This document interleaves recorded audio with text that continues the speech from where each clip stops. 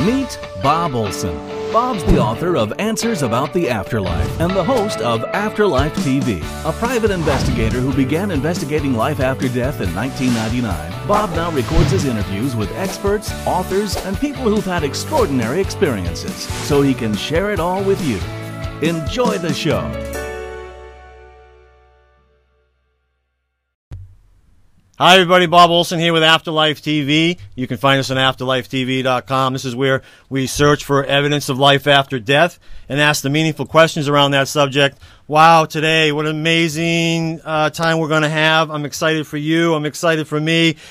We have an author to a book which is written about his near-death experience that has just hit New York Times bestseller, not number 2, not number 5, not number 20, number 1 on the New York Times bestseller list. It's such, people want to hear about this subject. They want to learn more about it, and this is proof of that.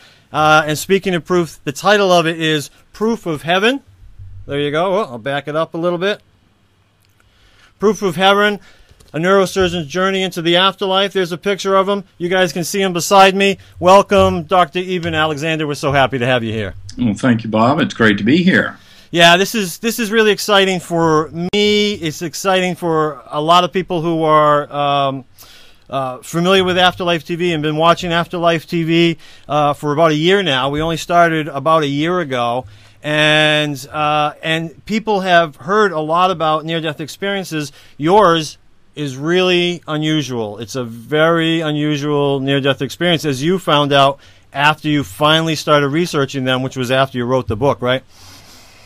During the process of writing the book, right. Yeah, you wrote down all your experiences, and, well, we'll get to that, right? But you wrote down all the experiences before you started doing the research. Really smart stuff, advice from your son there.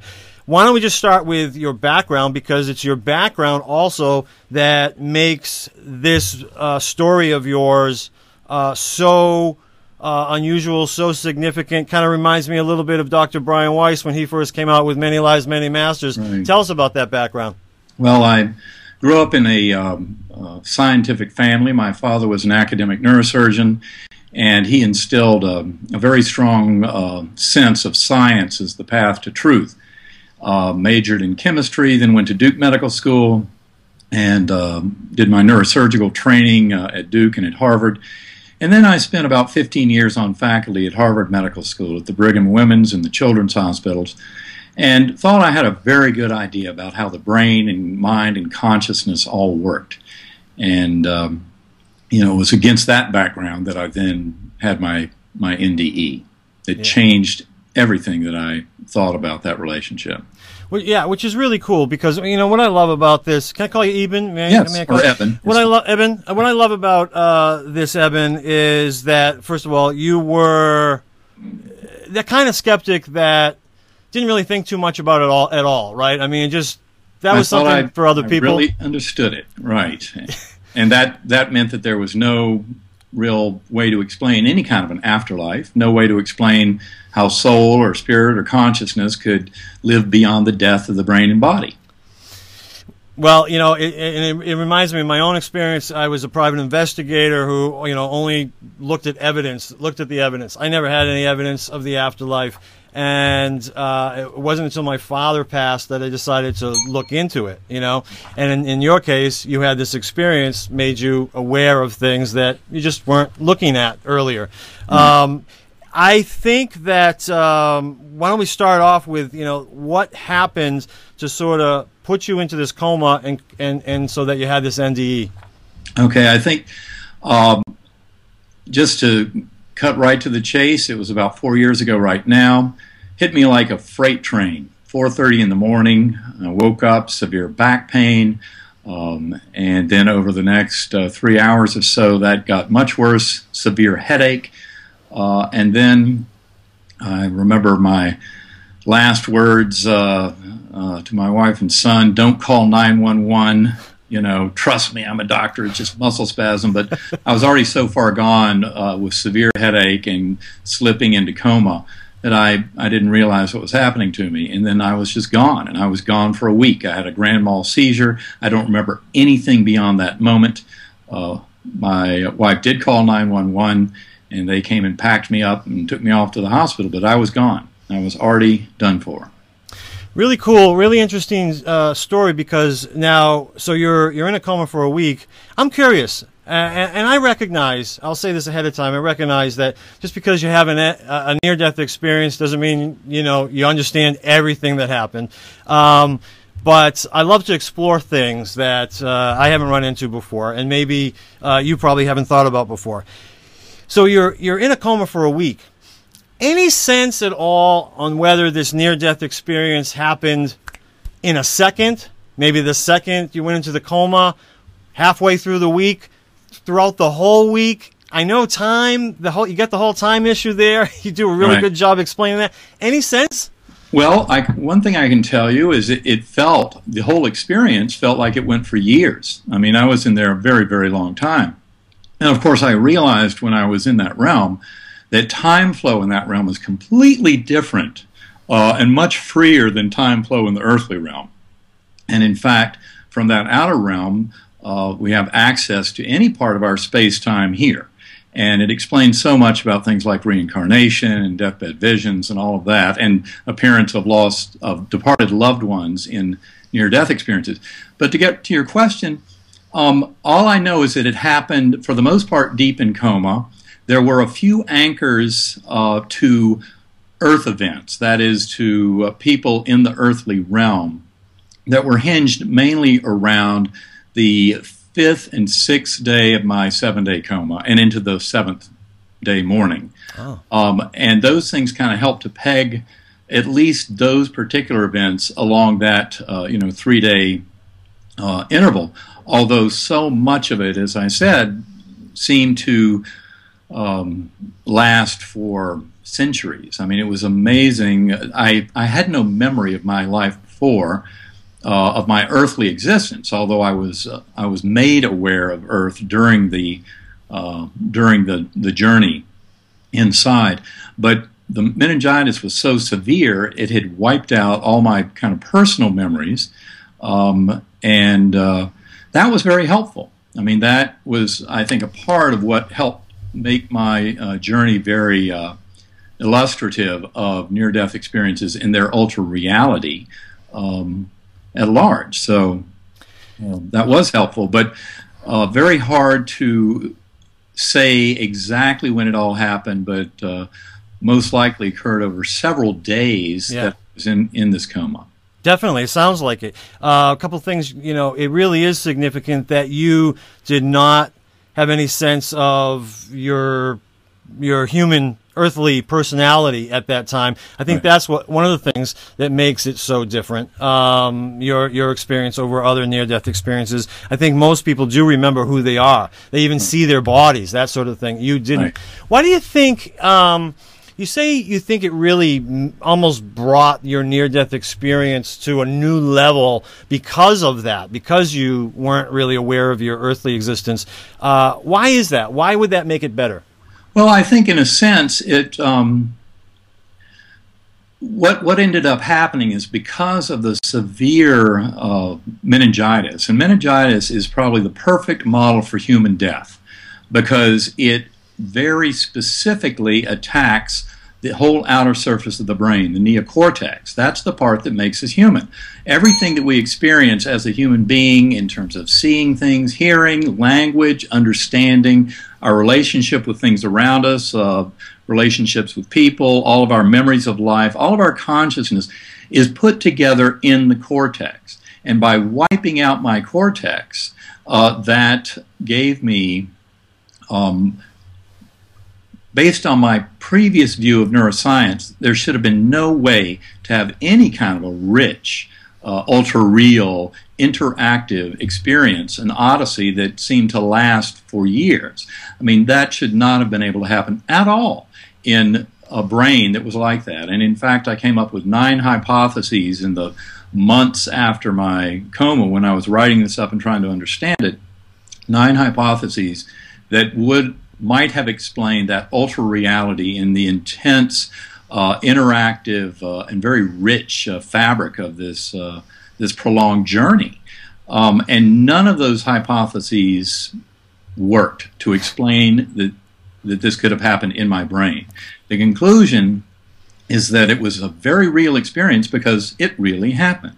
Did not happen in my brain, and it did not happen in the physical universe. And that's a very important thing to take away from my lesson. And even though the meningitis had provided a setting where I did not remember personal details of my existence on Earth, there were tremendous lessons that I was taught deep in coma, all about the reasons for our existence on Earth and really the reasons for existence of the whole universe. And in a sense, I would say that my experience is the exception that proves the rule, because it was not your, quote, typical, unquote, near-death experience, and yet by showing that a very rich consciousness exists independent of the brain when the brain is dead. That is the biggest part of the lesson from my journey, which supports the eternity of our consciousness and of our spirit and soul. Yeah, it's certainly probably the most compelling evidence, that this was not a hallucination, that this was a real experience that you had.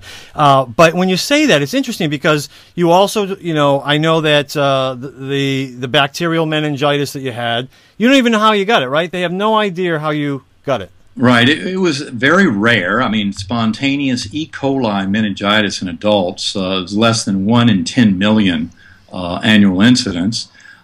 We never found a reason. I mean, in those rare, the 1 in 10 million cases, you can find that there's some problem with the immune system, possibly involving HIV, possibly involving diabetes or some other medical condition. And I didn't have any of those things at all. And so my physicians never found a cause. And that, I think, has helped to keep me focused, that it was a very rare disease, exceedingly rare. And then, of course, to be driven into coma so rapidly, I went in coma in a few hours. And if you look at the literature for just kind of bacterial meningitis in general, if the patient goes into coma in the first few hours, and that's the history you have when they get to the emergency room, already they're down to less than 10% chance of survival of that illness then and there. And by not responding to antibiotics for the better part of that first week, and by having a declining neurologic status that then was not showing any signs of recovering towards the end, I was down to about a 2% chance of survival and no chance of a neurologic recovery. Right. So they would have expected you'd be in a vegetative state if you were. All right. So with that, let me think about this. Put this in order. So you come down with this rare disorder that they have no idea what caused it. It also happens to be the perfect disorder to have to really prove that this is proof of heaven, or at least give us compelling evidence that what you had was a real experience because there was no activity going on in the brain. Right. And you're supposed to really, probability-wise, you're supposed to die or be in a vegetative state, and you live. And look at you now. You take all those things into account, and I have to ask you, do you think that this was all meant to be? Do you think this had some purpose behind it, meaning somebody knew that you were going to spread this message after it all? Well, I will tell you that initially I was completely blown away by the experience, just as are millions who have had near-death experiences and come back, because that ultra-reality is so kind of shocking and astonishing. And of course, as I would mention it to people around me, I didn't even realize then how sick I'd been and how close to death I had come. Yeah. And they would say, "Oh, yes, you were very, very sick. We can't even believe you're coming back at all." And the message to me was, don't talk too much about that incredible experience deep inside, because, everybody's just assuming you were so sick that anything could happen. So my original intent was to write it up as a neuroscientific report and to somehow explain how that sense of ultra-reality could happen when no part of my brain was still working that could have offered that up. Yeah. And so that's what I did for a long time. My older son, as you alluded a minute ago, was very wise. 2 days out of the hospital, he came home and saw me and was shocked that I was back at all. And he said, well, if you want this to be of any value, write down everything you can remember. Do not read anything about near-death experiences or physics or cosmology. Do not talk to anyone who was there when you were waking up. It was very sage advice indeed. And I spent the next 6 weeks, wrote about 20,000 words of everything I could remember from deep within coma, and then started reading the near-death literature and was astonished at all the similarities to my experience, and that in fact my experience seemed to support those others, and they supported mine very strongly, and yet mine also very strongly suggested that this is a real experience in a very real place, more real than this earthly realm, and that it really happened and did not happen in my brain nor in the physical universe. And that's when I started to really appreciate the power of what my story was telling me. And I resisted the thought, oh, this happened for some purpose. I was a physician, scientist looking at this and trying to be objective as I could. And with that mindset, to think that there was something special about me didn't cut it. And of course, now what I realize is that this is something that we are all familiar with. And that's why I look at this as a reminding of souls, of something that souls know deep inside, even if they're heavily veiled with this kind of pseudo-skepticism of our modern era. Yeah. They feel the reality of this when they hear my story, and that's why I think the book is taking off. And it's not really a special thing about me. It's 12 o'clock. But it's special about the message itself, and that it resonates with people, and they understand. Of course, there's so much more to our existence than this little materialistic view that it's all birth to death and nothing more. And people know that. Well, I agree. But, and all that, and also your credentials behind it. People love, they appreciate and give more credibility to someone with your background than someone like maybe from my background who, doesn't come from a scientific background, can't evaluate everything as a scientist would.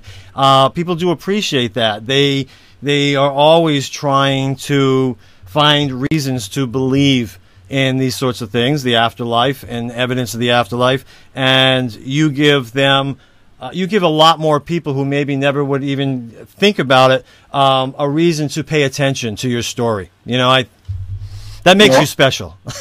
well, I will tell you that I've read a lot of NDE reports, and I have learned a tremendous amount from some absolutely beautiful, rich descriptions, and many of them were not from MDs or PhDs or any of that. Right. And so that the real wealth of this literature is just in the heartfelt love that people give in returning from that realm. So sad that an MD degree kind of helps to get it out there, but the reality is I had to go through this journey as someone who had a deep understanding of the brain, even though when I came back, when I was starting to wake up, I didn't remember any of that.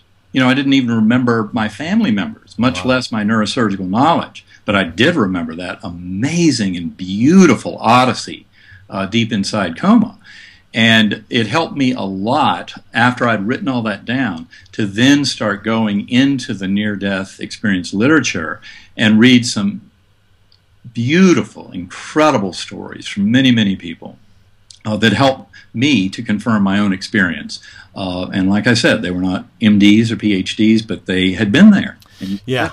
Well, and I agree. I think maybe, your audience, what's important about your message and coming from you is just that it'll reach an audience that might not necessarily be open to it before, and now they will be. I think that's right. It. And there's a lot of people, obviously, everybody who's been watching Afterlife TV here, a good portion of them are just happy to listen to the near-death experiences of, people who are not scientists. So it's true. But you reach a whole new segment of society. The other thing I got to say is I watched you on TV a couple of times, and you also have a great way of not allowing the skeptics to get under your skin. first of all, you speak very articulately, but you also, when they come at you with the skepticism, I couldn't tell the difference when they were coming at you with remarks about believing your experience. So you're very even keel in that way. That's helpful, you know? Well, it is helpful. And I mean, I think we're all here trying to get closer to truth. You know, we're all in this together. It's not a battle. Yeah. And I embrace those that come with an open mind, very questioning, with a healthy skepticism. That's a good thing, because that's the only way that we're all going to get closer to knowing the truth of our existence. Occasionally, you know, I get the kind of closed-minded, pseudo-skeptical type that may be kind of going after, you know, my credentials or whatever. Yeah. I will tell you, I had to learn a tremendous amount about consciousness, far beyond what I ever needed to know as a neurosurgeon. As neurosurgeons, we need to know a little bit about consciousness, but you know, given the fact that we don't even understand how general anesthesia works, and we use that every day, we've done it for 150 years, wow. We don't have a clue how it takes away consciousness. That should give you an idea of how little we really know about consciousness in our conventional neuroscientific world. I had to learn a whole lot more, and it involved something called the hard problem of consciousness, which is probably the deepest kind of scientific philosophical question known to all of mankind, and probably the one that is the furthest from ever being solved. And also had to learn a tremendous amount about the enigma of the interpretation of quantum mechanics and what that told me and tells all of us about the true nature of consciousness and what a profound mystery it is. It's amazing. And so you sort of became a student again in order to be able to spread this message. Well, I had to study hard for 3.5 years, probably read more than 300 books to try and get to an answer. And when I wrote my manuscript, it's actually about 4 times as long as the current book, because it had to explain to me how all this made sense. And a lot of that has to do with the nature of free will, predetermination, space-time, mass, energy. I mean, I had to go very, very deep into so much of what is known about reality to come up with a consistent message. But the book was being written for the general public. And so a tremendous amount of what I had to explain to myself was just too much to burden the general reader with, although I'm working on a book that will consolidate a lot of those kind of higher points. But that's not going to be for the faint of heart, because it's all about the real fundamentals of existence. Yeah, that's right. I will also say it's a page turner. It's one of those books, you know. I kept saying to myself, I'll read one more chapter, and then I'd be like, oh no, one more chapter. Oh no, you know, it really is. It's actually there's no yawn moments at all. It's like, oh no. Yeah, it does kind of grab you and take off, and you know, that was another part of it. Was I wanted something that would be kind of lean and mean and get the core message across to the general reader without being some painful lap across you know, the wilderness, but really kind of take them to the next level very efficiently. Yeah, you did a great job, because it tells a story really, and people love stories, and it's the stories that keep us interested. All right, let's talk a little bit about it. Let's I know, as our audience knows from watching other of these interviews, you can't put things in chronological order with any degree of accuracy, but because we're human, you have to, right? So I'm going to ask you to put some chronological order in, as you did in the book, because you knew that. And let's just start sort of, if you could pick a starting point, where did it start? You talked about the realm of the earthworm's eye view in the book. Okay, well, again, important thing to note is that my first awareness deep in coma, I had no memory of my personal life, of, you know, humans and the earth, this universe. That stuff was all deleted at the beginning.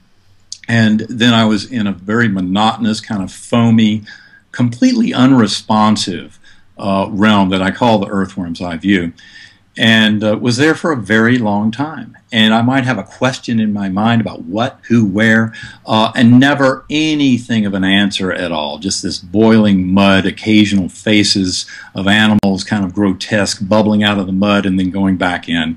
Some chant or roar, pounding mechanical sound deep below. And after what seemed like an eternity in that monotonous realm, there was a spinning, filamentous white light that was coming towards me. And it was beautiful with this melody, this lovely, perfect melody, totally different from that monotonous, pounding, mechanical sound I'd been hearing for eons.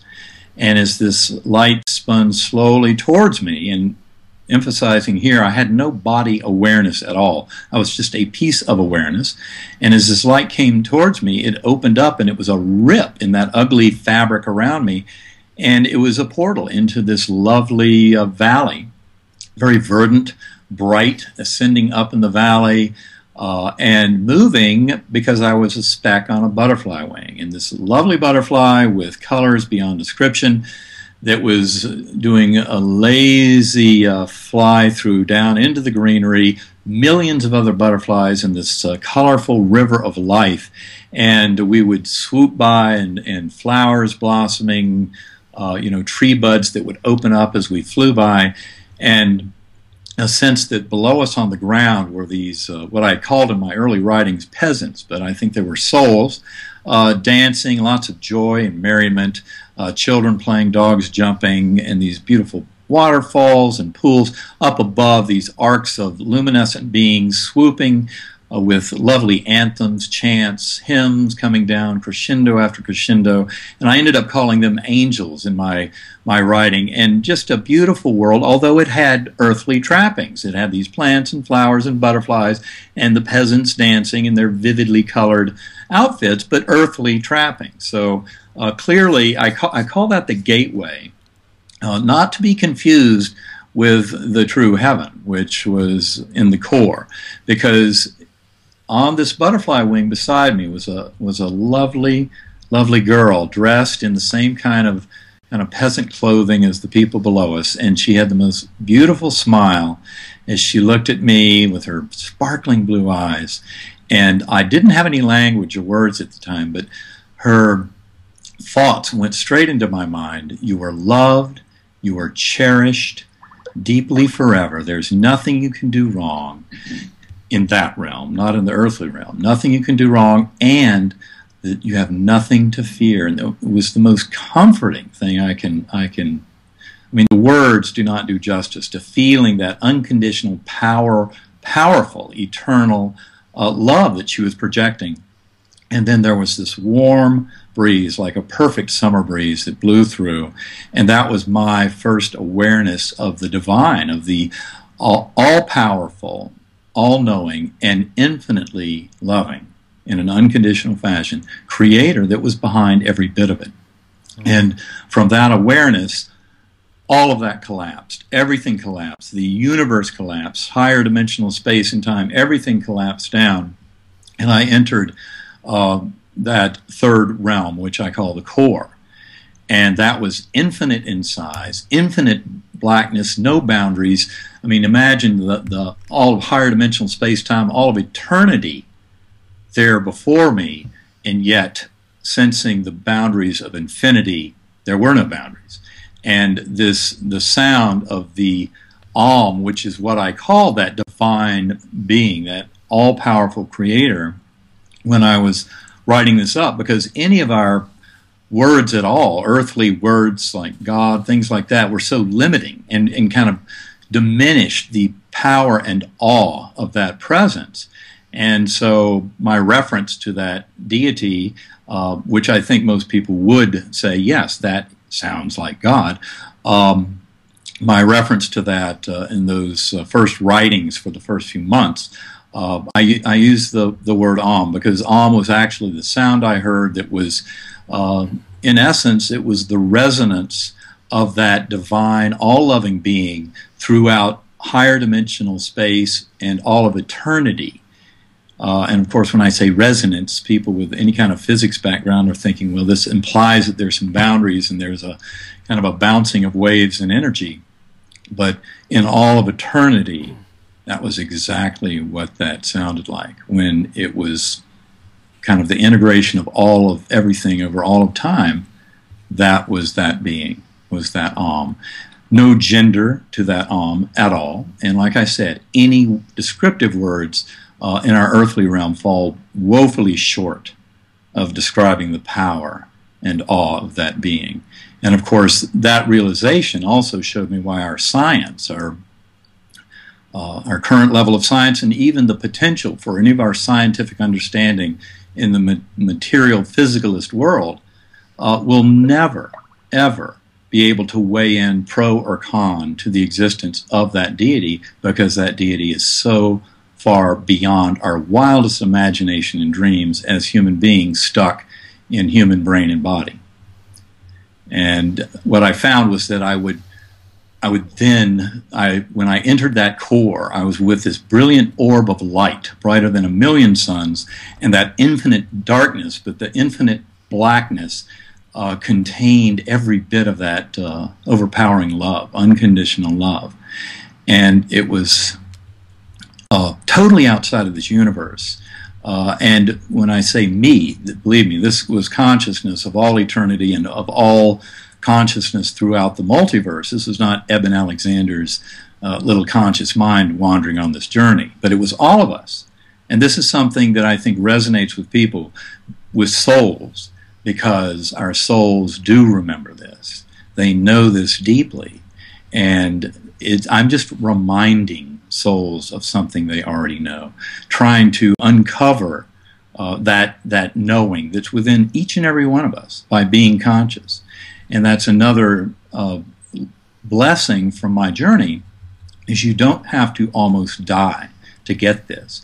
In fact, just by being conscious, using centering prayer, deep meditation, these are ways that each and every one of us can get in touch with that absolute connection of that divine within each one of us that is there to give us that knowing of love and of our connectedness to each other and to all that exists, by quieting that little voice of kind of fear and anxiety in our head, and going deep into our own consciousness, and we can all get in touch with exactly what I encountered in the core. Wow. That's amazing. All right. So many things that you talked about there. I'll back up a little bit. All right, let's just go to the butterfly, because, I saw you on TV a couple times. You talked about floating on the butterfly wing, and I thought, oh, the skeptics are going to love that.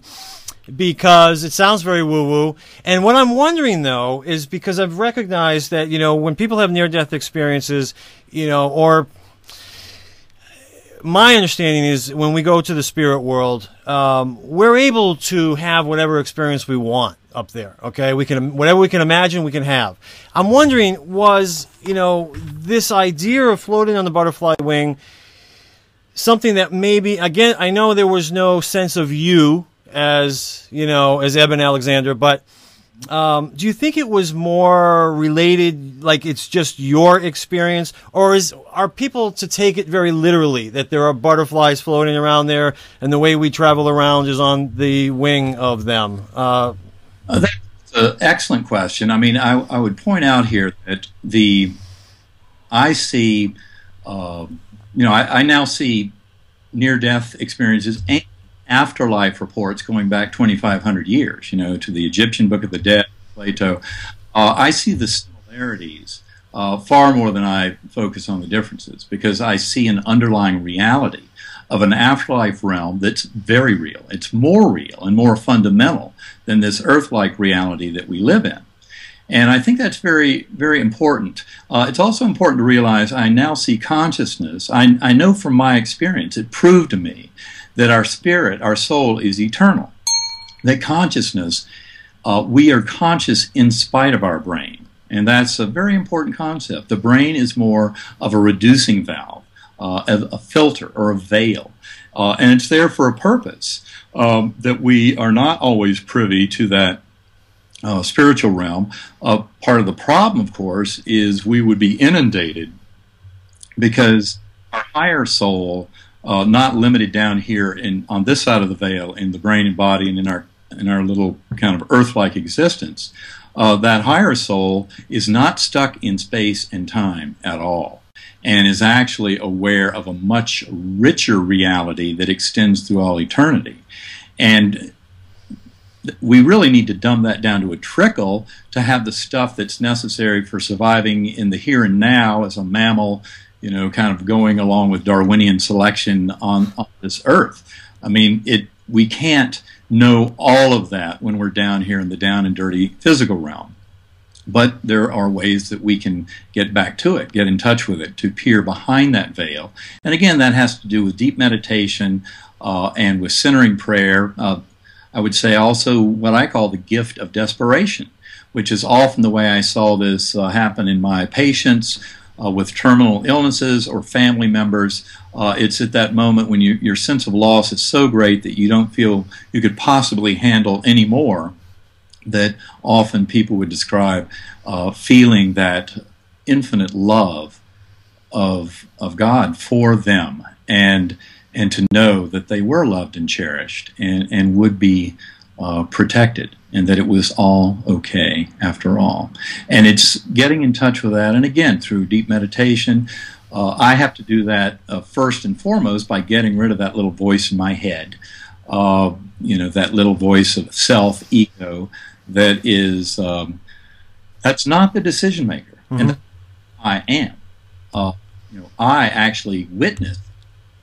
That's how I know that the real I, which is the real us, which is all connected to the one at the core, needs to put that little voice in time out, because that voice of fear and anxiety, the self ego, that is not the real me at all, and it needs to be turned off for me to get in touch with the much deeper aspects of our connectedness and oneness and that divine link to God. Yeah.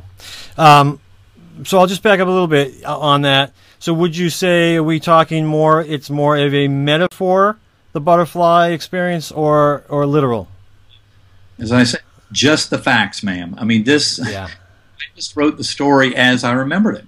I wasn't editing it. I wasn't trying to write it for anybody, to please anybody. I wasn't thinking about, literary metaphors. This is what I remembered. And of course, you're right. There are the skeptics out there. Oh, this is ridiculous. Butterfly wing, beautiful girl. Yeah. Well, guess what? It's what I remember. I didn't add things. It was actually a richer story than I portray in the book, because we did edit some of that original core story out. Parts of it that are very illuminating about overall journey. Those are pieces that I often discuss in my presentations, so you can often hear that in presentations, and of course a lot of that will also be featured in my second book, kind of a real fleshing out of the lessons that I learned in the core and what it all means. I mean, I go into, in the book, the whole notion of love, of that unconditional and infinite love of the Creator for each and every one of us, how that is the actual fabric of makeup of the higher dimensional aspects of this realm, and that evil is here as a trace impurity. It's all about our manifesting the love of that Creator, showing compassion and love for our fellow souls, even when we're down here in this kind of dumbed down earthly realm.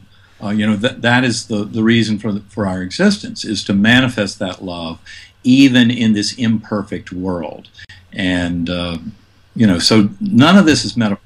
I will say, I was reassured when I started reading some of Elizabeth Kubler-Ross's works, and found that when she had toured some of the concentration camps, and right after the end of World War II, she was absolutely stricken with the fact that often children who were being led into gas chambers were carving butterflies in the wood.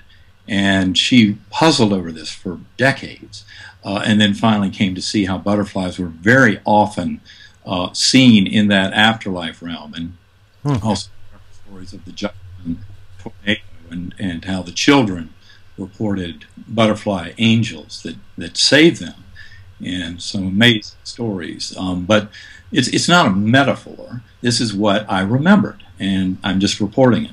Yeah, and I love that, because you could have, I'm sure you foresaw, what some people would think of that, and you could have opted to not tell that part of the story, but we can see how important it was that you did. To me, it was not my place to be editing strongly because I thought something would be unpopular. And likewise, I wasn't going to add things in that weren't there. Yeah. I think a lot of people, say in the fundamentalist Christian realm, would prefer that I had seen Jesus. Well, I'm sorry, I didn't see Jesus, so I didn't put him in there, but I did see a loving God that was every bit the one that Jesus knew and talked about, and that infinitely loving God is exactly who we saw and came to know very deeply, and also came to realize that we all know that God very deeply, and we can get in touch with that deep in our own consciousness. You talked a little bit about the evil. One of the things I thought was important that you mentioned in the book was that evil made free will possible. I mean, you touched upon that just a moment ago, but I loved the idea that the evil on our planet, for instance, in our physical existence, is what makes our human free will possible. Anything to expand on that? Really, just that. I must say, when I came back from this and realized and had felt the power of that omnipotent and all-loving God, it was hard to reconcile that with some of the evil and injustice that is allowed in our world. Especially, I wrestled with the suffering of innocent in our world, of children, animals. And I really had to struggle and learn a lot, knowing what I knew from my near-death experience and going into meditation a lot to keep uncovering some of the beautiful lessons there, to come to some kind of reconciliation about that. But it had to do very much with knowing that the love, that unconditional love, is so far beyond our imagination. I mean, that God loves each and every one of us far more than we love ourselves. And it explains so much about why belief was so encouraged by Jesus and by other teachers, because belief is what sets us free. To open ourselves to believe the possibility of it, then we can just go into our own consciousness and start to feel the power of that belief and to know that it actually manifests as reality in our lives, and that is because it's very real. It's fundamentally real. But we're supposed to live in a realm on this side of the veil where we don't know. It's not as clear as, say, the moon rising in the sky every night. If the spiritual realm and the reality of God in heaven were as real as the moon rising every night, we would not be able to treat this existence appropriately for our progress in the higher realm. We would not have the proper respect for this. And so there has to be that element of faith and belief. And that's why science will never prove, pro or con, the existence of that realm. Also, that God is so far beyond our wildest dreams, imaginations as human beings, that to even think that we could come close to proving yes or no is hubris of the highest order. Well, I know a lot of our audience right now is probably wondering, when we're talking about these things, any sense that there is such a thing as hell, and you might follow it up. You talked about the light and the darkness. I realize it's a different subject, but when you talk about the light and the darkness, what I've heard about other people say about near-death experiences is that the darkness, there was light within the darkness, that the darkness was a very friendly, velvety, multi-dimensional, multi-sensory experience. But I know that a lot of people are wondering, we're talking about the evil here in the physical world, any sense that there was any sense of hell, and is that related at all to what you said about there being darkness? Well, in fact, in terms of the evil, in terms of the badness, for those who hand out mayhem and pain and agony to others, they end up reaping what they sow, because in the life review, when they leave this body and go through their life review, they end up living that pain and agony that they dished out in every single instance as the recipient. And it's much worse in that pure spiritual realm to feel the agony of that pain that they've caused others. So in that sense, you could say there is a hell. There's not, in my view, there is not the eternal damnation that is pictured in kind of classic Christianity. And the reason for that is this God is so perfect and so loving and so all-powerful that there's no way that part of that creation would be an eternal damnation. This is all about our spirits, our souls ascending in that outer realm and getting closer and closer to that all-loving Godhood. And it has to do with our learning lessons in this life. And that's why I look at hardship, difficulty, challenges, and as a healer, I look at disease and illness as the opportunities for growth. And our souls are here to learn lessons, and we learn them through the difficulties in this life. By embracing those difficulties and seeing them as learning opportunities, realizing that by manifesting that love and compassion in this imperfect realm, that is how we progress in that higher spiritual realm. And given that the whole direction of that and the fabric of that higher realm is made of that love, and that evil is but an impurity that allows us to manifest our free will, given that the ascendance in that outer realm has everything to do with moving towards that unconditional love from the Creator to the creation, anyone who's handing out mayhem and pain in this world is going to have to make up for that wrongward direction, either in this life or in other lives. So it's, to me, that all is kind of the way I have to put it together. It does involve reincarnation as a very necessary part of it. Yeah, that's true. The way it's written up in the book, there's sort of an end to this experience where you leave the core, you move away from the core and go back to that sort of muddy existence. But it's different than the first time you experienced it. Tell us about that. Yeah, it was kind of shocking when I remembered all this and I was trying to make sense of it, because I would be in the core where I was told, "We will teach you many things, but you will be going back." And this was taught by this divine, dazzling darkness of love of that God beyond our wildest imagination, and this brilliant orb of light. And they were teaching many things, but I didn't know back where. And I would then end up without any kind of pathway or foreshadowing. I just would be back in the earthworm eye view. And it was very shocking the first time. I couldn't understand any of this, and I still had no language, and I was trying to put this together. But by remembering, and the first time it took a very long time, but by remembering that melody, the notes of the melody, they were crucial at bringing back that spinning white light, the beautiful filamentous light that came spinning up out of the muck and opened as a portal into this gorgeous gateway. On the butterfly wing, beautiful girl beside me.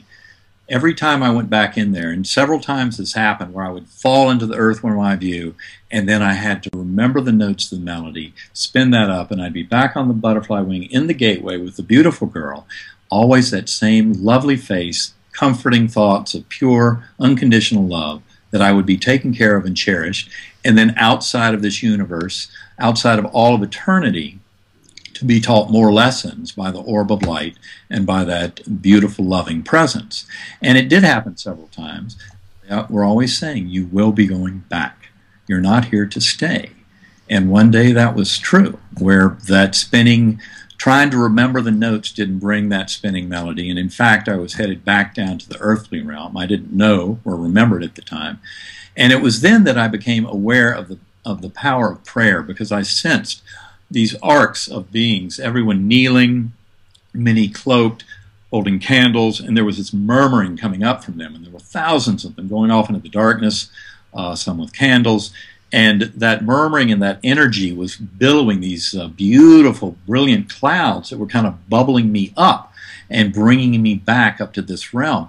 And when I was writing it all up a few weeks later, the word I used was that they were praying for me, because that's exactly what they were doing. That word was not in my mind at the time. Yeah. In a sense, it was very comforting, because when I had found that the melody no longer worked to take me into that beautiful realm, I was very sad. I mean, sad beyond description, that the gates of heaven were closed. And that is when I had this beautiful vision of those praying for me, and how they were on earth. This was not from any earthly scene, but that was the origin of that scene, of thousands of people kneeling and murmuring, and the energy coming from it. And that's what I often tell healthcare workers and families of very sick patients in talking about this, is never, ever think that the soul of that loved one is not present, and that the prayers get in.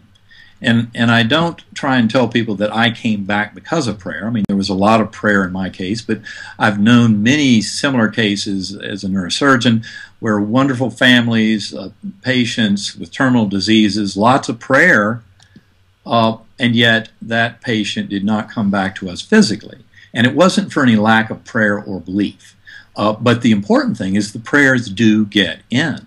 And I don't care if the patient has already been pronounced dead in our medical terms. Know that that soul is present and aware, and how you treat that and how you think about that is very important. And so prayer does have tremendous power, and it's very comforting to that soul that is being prayed for. That's really important to hear. A great reminder. Is there a wrong way to pray? Is there a right way to pray? I think just by believing and by knowing that there's a divine plan, thy will, not mine, be done. Mm-hmm. For those 8 years before my coma, I'd given up on God, given up on prayer. I was praying for the wrong things, and I was trying to pray for things that, that my ego and self might want, and those prayers went unanswered. And just know there's a divine plan, and just have faith that that love will carry us through whatever we face in this realm. I also like the idea, when you were going back to the earthworm view after leaving the core, and then you thought about the spinning melody again, and it brought you back up. I thought, what a wonderful metaphor. I understand that's a real experience, but it was what a wonderful metaphor for our physical life here. When we're feeling down, when things are down, when things are bad, to think of light, to have faith, those types of things. I wonder if it works the same way. You get the sense that it does. It lifts us up. Very much, and my youngest sister Phyllis often tells me that when I first was waking up on that 7th morning, and the doctors were shocked, he can't be coming back, and ended up pulling the breathing tube out. I'd been on a ventilator all week, and she came up within minutes of my coming out of all this, and she said I looked like a little Buddha sitting there on the bed, and I would look around at each one of the people, doctors, nurses, family, totally shocked that I was back. And I'd look at each one of them, kind of acknowledging the divine miracle that we're here. And each breath is a miracle.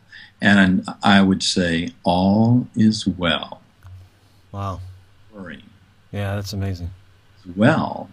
And we are loved, cherished, and cared for. And by believing it and then feeling it deep in our own consciousness, feeling that divine connection, quieting that voice, the voice of fear and anxiety, the little voice in our head that's just a spectator, and getting in touch with that divine connection that we all share. And that's why it's all about loving each other, because by loving each other, we're loving ourselves and acknowledging that divine link that we all share at the deepest level. That's beautiful. That's beautiful. Let's talk a little bit.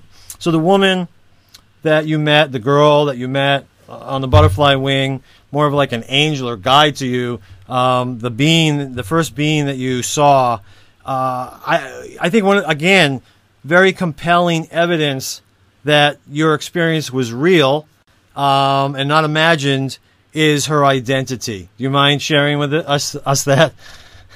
I want to put out a spoiler alert. Okay. Because my preference is people read my book and feel what I felt, and that's what I try to present in the book, the way it's all laid out. So for those of you who really want to get the power of it and haven't read the book, spoiler alert right now. It turns out that I was adopted. I was put up for adoption when I was 2 weeks old, adopted age 4 months. And for a lot of my life, I looked for my birth mother through the North Carolina Children's Home. North Carolina had pretty strict laws. Never found that there was any interest on her part in finding me. And I adjusted to that. That's fine. I mean, she was going on with her life, and they left me to go on with my life, and I was okay with that. And then my son was doing a research project in school in 6th grade in the year 2000 when he wanted to find out more about our family heritage. And he wouldn't let it go when I told him about my adoptive family heritage. He wanted to know about our biological family. So I thought I'd humor him. I wrote a letter to the North Carolina Children's Home, and I actually got a response back. Well, yes, we did find something out, and I detail all that in my book. It was a shocking 2 minutes in my life back in February 2000. Finding out that, in fact, my birth parents got married, which was a big shock based on all the information I had, that they had 3 children, that my youngest sister had passed over in 1998, and that they were still grieving, and it was not a good time to come back in their lives. And that sent me in a tailspin. That was, in fact, why I lost all faith in a loving, personal God, lost all faith in prayer in 2000. And that was lost for 8 years until my coma. And now, of course, that's all been healed forever. I will never, ever doubt the eternity of our souls and that all-loving God. But it turns out that as I was trying to understand the depth of my experience, and it was clearly a very powerful transcendental experience, and yet as I read more and more about near-death experiences, I was mystified. Why wasn't my father there? My adoptive father had passed over 4 years before my coma. And if I had scripted this, he would have been there front and center, but he was nowhere to be seen. And who was this mysterious girl? I could remember her face so perfectly. I knew I'd never met her in my whole life. So why was she there? And how come my dad wasn't there? And this was a deal breaker. I mean, I knew I'd had a profound spiritual experience when my brain should have supported no experience at all. So how come? Why? Such a deep mystery to it. And it was 4 months out from coma when I actually was able to put it all together. My birth sister Kathy had promised to send me a picture of Betsy, the sister who had passed on in 1998. And she did send that picture, and that was a very powerful emotional experience. She just looked so familiar, and it was the next morning when I was reading a story in Elizabeth Kubler-Ross about a girl who had a profound near-death experience, was in coma, and encountered her brother, and he gave her such beautiful, unconditional love of that realm. And they had the most adoring time together, and she was so blessed with it, but then he helped her make a decision to go back to Earth. And she did, and when she came back, she was mystified and talking with her father. I don't understand. I don't have a brother. And her father said, well, you did. He died 3 months before you were born, and we never told you about him. And I looked up at that picture that my birth sister had just sent me of my departed birth sister Betsy, and I knew exactly who had been on the butterfly wing. It was the most powerful experience I've ever had in this life. I was absolutely certain of the identity, and yet, since I didn't really know her personality so well, I was just shocked at the power of this. But I said, it can't be. I mean, that's too amazing. And so then I started calling my birth family every week or so. I would call and ask them questions, trying to get to know Betsy better. And as they told me more and more about how she had been this all-loving soul who would bring in stray cats and dogs and give them a home and feed them. And she worked in a rape crisis center and just took care of people that needed caring. And she was such a loving soul, often described as an angel. And it just became absolutely clear to me, of course, that's who it was. And the visual memory was perfect. And it's because that's who it was. Okay, there's chills right there. So, and the reason I brought it up, I know it's a spoiler alert, but I know that a lot of the news stations have asked you in their 5-minute interviews that are all edited up. And I had 2 people come to me and say, could you ask them, because they hadn't read the book yet, can you ask them, because I'm so confused by that. And, so anyways, this is nice because you had the time to be able to really explain it in depth. What a beautiful story. What a beautiful ending to the book. Really beautiful ending to this, to this interview that we have here. All I can say is I hope people will go out and buy the book. I know they will. Everybody else in the country, if not the world, is doing it. Even with knowing that, I kind of suspected all the way through. Anyways, but even without knowing that, it's a page turner. You never know what's going to happen. It's amazing all the way through. As we close down here, and I wish it didn't have to happen because I wish I could talk to you for another few hours. You touched upon our reasons for existence here. I know that's probably a book in itself. Can we just end with maybe you just giving us a little sense of what we're doing here? Yeah, it's such a beautiful message, and in many ways it's so simple. And what my experience very plainly demonstrates is that our consciousness, our spirit, our soul is eternal. We are spiritual beings. It is not dependent on the brain. And we are so much more than our physical bodies. And our true reason for being here as a spirit and soul extends far beyond the simple materialistic view that it just goes birth to death and that's all there is. We are so much more than that. And our relationships with our fellow souls are far richer than that, as is the meaning and the purpose for our being here at all. Okay, powerful. Absorb that minute. Let me just show the title while everybody's absorbing that. Show the cover of the book again. You'll know it. It's on the back there. Proof of Heaven, Neurosurgeon's Journey into the Afterlife. There'll be a link below this video where people can get it on Amazon, can order it on Amazon. You've been a delight. You're a delight in so many ways. What a great guest, and you can feel your warmth and the love that you have in telling this story. And I'm really grateful for you joining us today, Eben. I thank you. And I also wanted to ask people to visit Eternia, ETERNEA.org, which is a site that we've started to educate people about all manner of spiritually transformative experiences, just near-death experiences. And people can report their own experiences there, plus educational to help people understand consciousness, physics of consciousness, and how our spiritual existence is primary and science and spirituality can come together. That's a huge part of my message and my mission. What is that website again? Eternia.org, ETERNEA.org. Okay. And your personal website is what? Is lifebeyonddeath.net. Okay.